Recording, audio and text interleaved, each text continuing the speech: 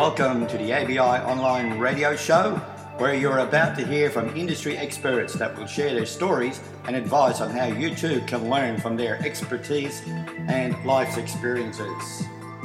And now it's time for the next interview, so let's get on with the show. Hi everyone and welcome. Today I have the extreme pleasure to welcome David Quinn to the show. David has been a finance broker since 2012. He moved from being a contact center consultant into the finance sector with the goal of assisting one family at a time to achieve one or more of their financial goals. For example, to purchase property as their first home, the next home, or an investment property. David started his business after a career with Aussie Home Loans. He can now offer independent advice as well as access to an increasing number of lenders, which means he has the options for customers that may think they don't have any. So this allows him greater scope to do the best for his clients, whatever their circumstances. David has named his business the One-Stop Home Loan Shop because he wanted his clients to understand that they only need to speak to him to get the best loan or advice for their particular circumstances. David tells me that he works with his clients to resolve their financial challenges. So with that, that's the introduction. David, I hope I got everything right and I did you justice. Yes, welcome to the show. My brief thank introduction. So thank you, Fred. It's good to be with you. So was there anything else you'd like to add about yourself, or have I covered most of the things, or how do we go? I guess the one thing in relation to being the one-stop home loan shop that I'd like to add is that a lot of people will go to their bank the first time, and often that's not going to be the best thing for them, and that's because if, let's say, your bank is CBA and you go and talk to CBA, they're only going to tell you about CBA's products, and at very best they'll tell you which of their products best suits you as a customer. Whereas coming to me, I've got the products of more than 40 lenders to choose from, and it's one appointment with the bank or one appointment with me, and one appointment with me will give you, or any broker in fact, will give you a range of options, where a much wider range than just visiting your bank alone. And it doesn't necessarily mean that your current bank will be the worst option. They may very well be the best, but at least you've had the opportunity to compare them to other players before you make a decision. Well, that sounds plausible. Just as a matter of interest, is there a difference between a mortgage and a finance broker? Well, there's an acceptance of the term mortgage broker in the community. Finance broker is essentially the same thing, except that in my case, I do finance beyond mortgages, and I personally like to call a mortgage a home loan rather than a mortgage, because a mortgage is essentially a legal arrangement between you and your bank, which allows them to take you home if you don't pay your bills. It's an accepted term for home loan in the community, but I prefer to call it home loan because that's what a customer is looking for. Nobody comes to me looking for a legal arrangement with the bank. They want the bank to lend them money, obviously, but the mortgage, the legal arrangement is something that is a necessary evil. But a finance broker is often, in many cases, a mortgage broker, which I am as well, but I extend my range of offerings to include business and other types of finance, like personal loans and car loans and the like. I think I had another question for you, but I think you've covered that, but you might want to expand on it, and that was why should somebody use a mortgage broker rather than a bank? But I think you've covered that, but you might have some additional words. Sure. Well, the simple way of approaching it is that a mortgage broker is one person that is out to serve. Like in my case in particular, not in every case, but in most cases, a mortgage broker or a finance broker is there to serve the customer. Whereas if you walk into your bank, they will serve the customer, but their purpose is to actually make money for the bank, to sell the bank's products, to engage the customer in more and more of the bank's services to keep them as a customer of the bank for longer. Whereas my whole purpose is about helping my customers achieve what they want to achieve, whatever that requires. Okay, so from your experience, what could our listeners do to improve their chances of having a successful loan application? Well, the very first thing is to pay all your bills on time. Don't allow yourself to get into a situation where, if it's possible, of course, sometimes it's beyond people's control, but if it's possible, don't get yourself into a situation where you can't afford to, or you can't pay a bill on time, because that can affect your credit, what's considered by the lenders credit worthiness. And even if you, as an example, if you're late with one home loan payment, that might limit your chances of refinancing that home loan, or it might also limit your chances of being able to extend financing in another area. It might be business or personal, like a personal loan or business finance. But the other thing is to not apply for too many loans over time as well, because one of the other things about people's credit history is that every time you or I apply for a personal loan or payday loans or a car loan, and it even extends to things like a phone account or an electricity account, somebody does a check on your credit history, and that leaves a footprint. Now, that footprint on your credit history can work against you if you apply for, let's say you're applying for a home loan today. If all of those things occurred, let's say a number of those things occurred in a period of time recently, and recently could be up to 5 years, then that can limit how well a lender will view your ability to repay your loan. They might think that from that visibility of what you've been doing in the past, that you're not going to be a good risk for them. So in a nutshell, it's pay your bills on time, especially your credit card bills, personal loans and home loans, but other bills as well. And don't go applying for payday loans if you can avoid it, and other loans that you think you're not going to be able to get. Talk to somebody like me first, because we can look at what is possible before creating a footprint on your credit history. Whereas if you go to, let's say, a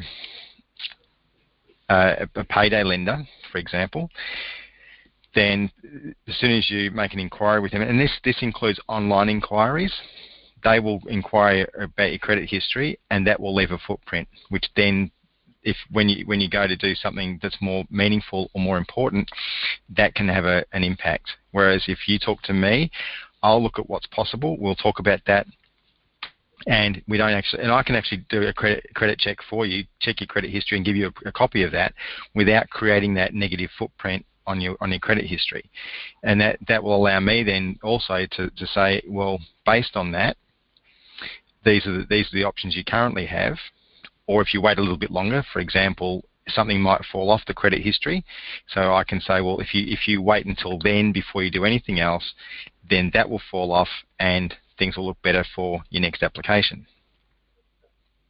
Okay, that probably falls right into my next question, which was if, for example, I did have a problem with my credit history, am I still able to borrow money, or I'm just out of the loop?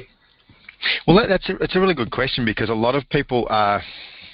There's a couple of things that come into this. One is that people don't know what their credit history is like, but other people will have a sense of what it might be like and make some assumptions around that. And as an example, if you had a not ideal credit history, but you're a customer, let's say, of CBA, and we'll use them as the example, but there's nothing against CBA, by the way, but I'm just using them as an example because it's a brand that people know. So if you walk into your bank being CBA and say, I'd like a personal loan, and your credit history is not ideal, or if you're wanting to borrow to buy property, for example, which is a much bigger investment, much bigger risk for them and for you, they're going to most likely say no if there's something on your credit history that looks a little bit questionable. The amount of questionable is how long's a piece of string, because it could be a little bit of a challenge, it could be a big challenge, but all along the way, there are usually some options, and it's up to someone like me, your finance broker, to be able to say, based on what we know of your credit history and your current position, these are the options available to you. Sometimes that will be you need to achieve this before we can submit an application that's going to be successful. Sometimes that will be, you've got these options, which will cost you a little bit more, but will allow you still to borrow to buy that property that you're got your heart set on. Okay, so it's not all dead in the water. We can actually, there are some things that you can help with and get people across the line in most cases. Correct. Okay, so what's the difference in borrowing for an owner-occupied property as against an investment property? At the moment, the main difference is that the products with each lender is different. So the lenders have an investment loan or an owner-occupied loan, and generally the difference is things like features such as fees, but also the interest rate itself is generally higher for an investment property, and that's just for that's in response to some limitations put on the lenders in the last 12 months, where they've had to limit their investment growth, the growth of their investment loan book, to a maximum of 10% per annum, and so they want to limit, in some cases some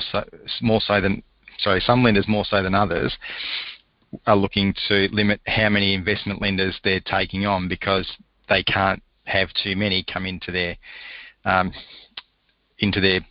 book, so to speak. Okay. Yep. No, I can understand that.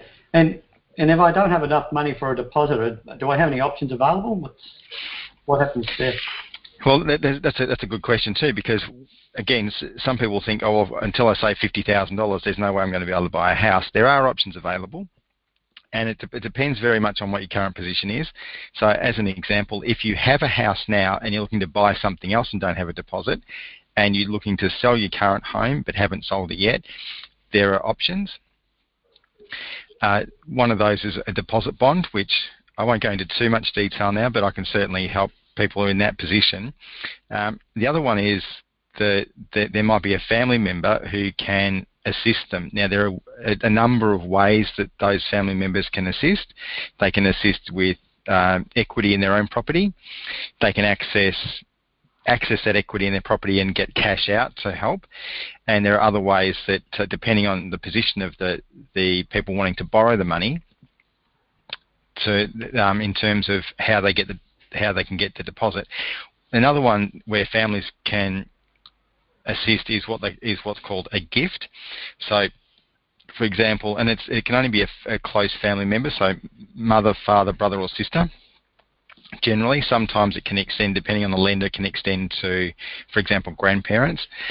But essentially, if you have a parent who wants to give you $30,000 to help you get started, in many cases that will have to be a gift where they don't get that money back. Not always, but in many cases that is how it needs to be, because the bank doesn't want you taking on extra commitments, financial commitments, when they're going to lend you, for example, $500,000 to buy a house. So the many lenders require a statutory declaration or a legal document that they pre-prepare for the parents to sign to say that this money is not repayable by my child, that I'm giving them a gift of that amount of money. But that's just one of many options available. If there's somebody who has equity in property, somebody who has some cash available, maybe they want to give it as a gift or not, or if you yourself have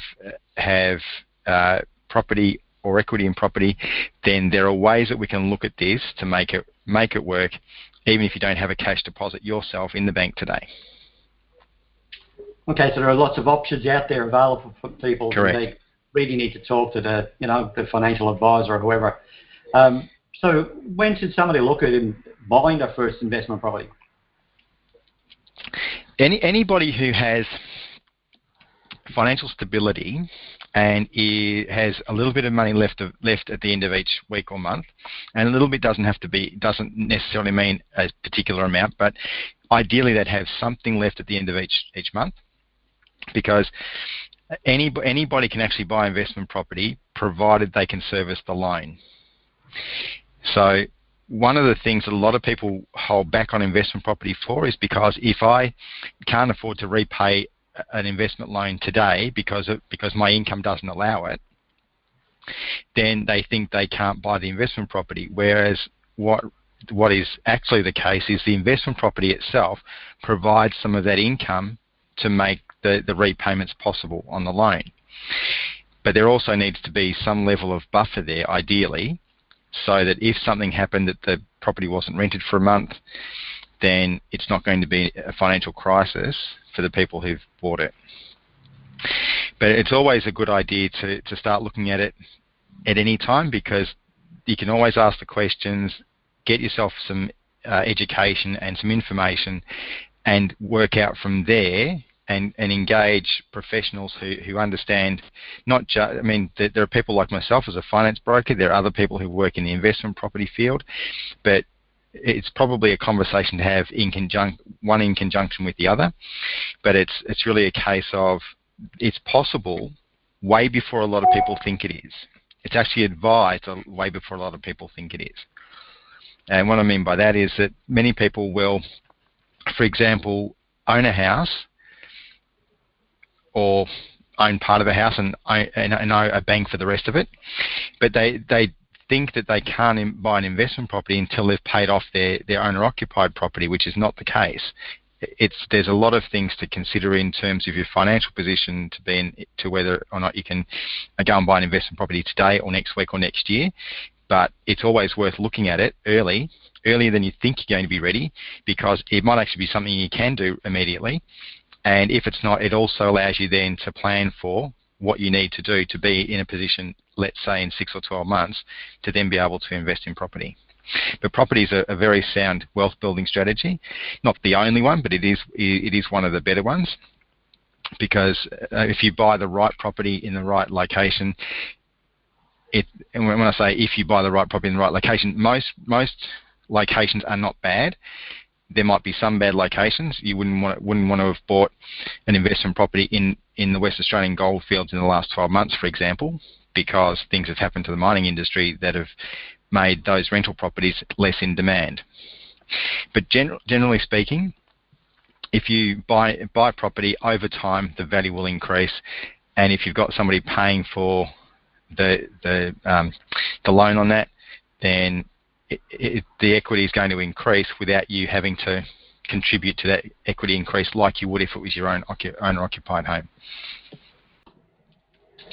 That's fantastic, David. I've probably got about one more question for you, and it's really about just somebody getting into the market for the first time. So if somebody was getting into the real estate market for the first time and they were thinking about either buying an owner-occupied or an investment property, what would be your suggestion? What's the best way to go? Well, there's a couple of views on this. One is that, and I've heard this recently, and it actually makes a lot of sense, and that is rent for the rest of your life, but buy investment properties. That's a wealth development strategy, a wealth building strategy, as opposed to having an owner-occupied property for yourself to live in, purely because there are tax advantages to doing that, and that means that essentially the taxman and your tenants are mostly paying off your property or properties, and there's no expenses for you beyond the rent you're paying, because in terms of the house you're living in, because as the landlord, whoever's the landlord pays for things like maintenance, they pay the rates, and they pay for other things like the interest on the repayments. So as a renter, you don't pay those things, you just pay the rent and your normal living expenses. Whereas if you have your owner-occupied property, you also pay for the interest on your loan, excuse me, your rates and any maintenance, which as the landlord you would pay for, but they're tax deductible. So there's different ways of looking at it. It really depends on what your goals are, and I'm happy to sit down with my customers at any time and look at all of that and just see what their ultimate goal is and how we can get them to that. And there's different ways of approaching it. Even if you do want your own property to live in, there are ways to do that might take a bit more time but be more financially, a better financial strategy for you to not do it straight away. But again, it really comes down to people's individual goals and requirements and ability, and it's a conversation that we have to work out what the best step is to move them forward.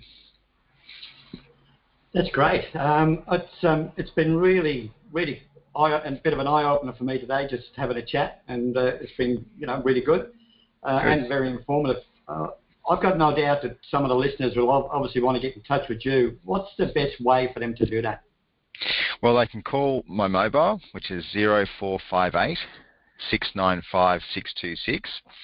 They can call the 1300 number, which is 1300 786 610, or they can visit our website, which is theonestophomeloanshop.com. So it's theonestophomeloanshop.com, all as one word, and one is the word ONE, not a number or any other way of spelling one. If that makes sense. Yeah, no, it does. And it's pretty easy to remember. So it's the onehomeloanshop.com. It's got an AU at the end? Or not? No AU, so it's the onestophomeloanshop.com. Okay, fantastic. Well, once again, thanks for coming on the show. I really enjoyed our session together, and perhaps we can, elaborate on the topic later and maybe cover off some other things. Yeah, sure, that'd be fabulous. Thank you, Fred. It's been great talking to you. No, likewise, and have a great day. Bye for now. Bye.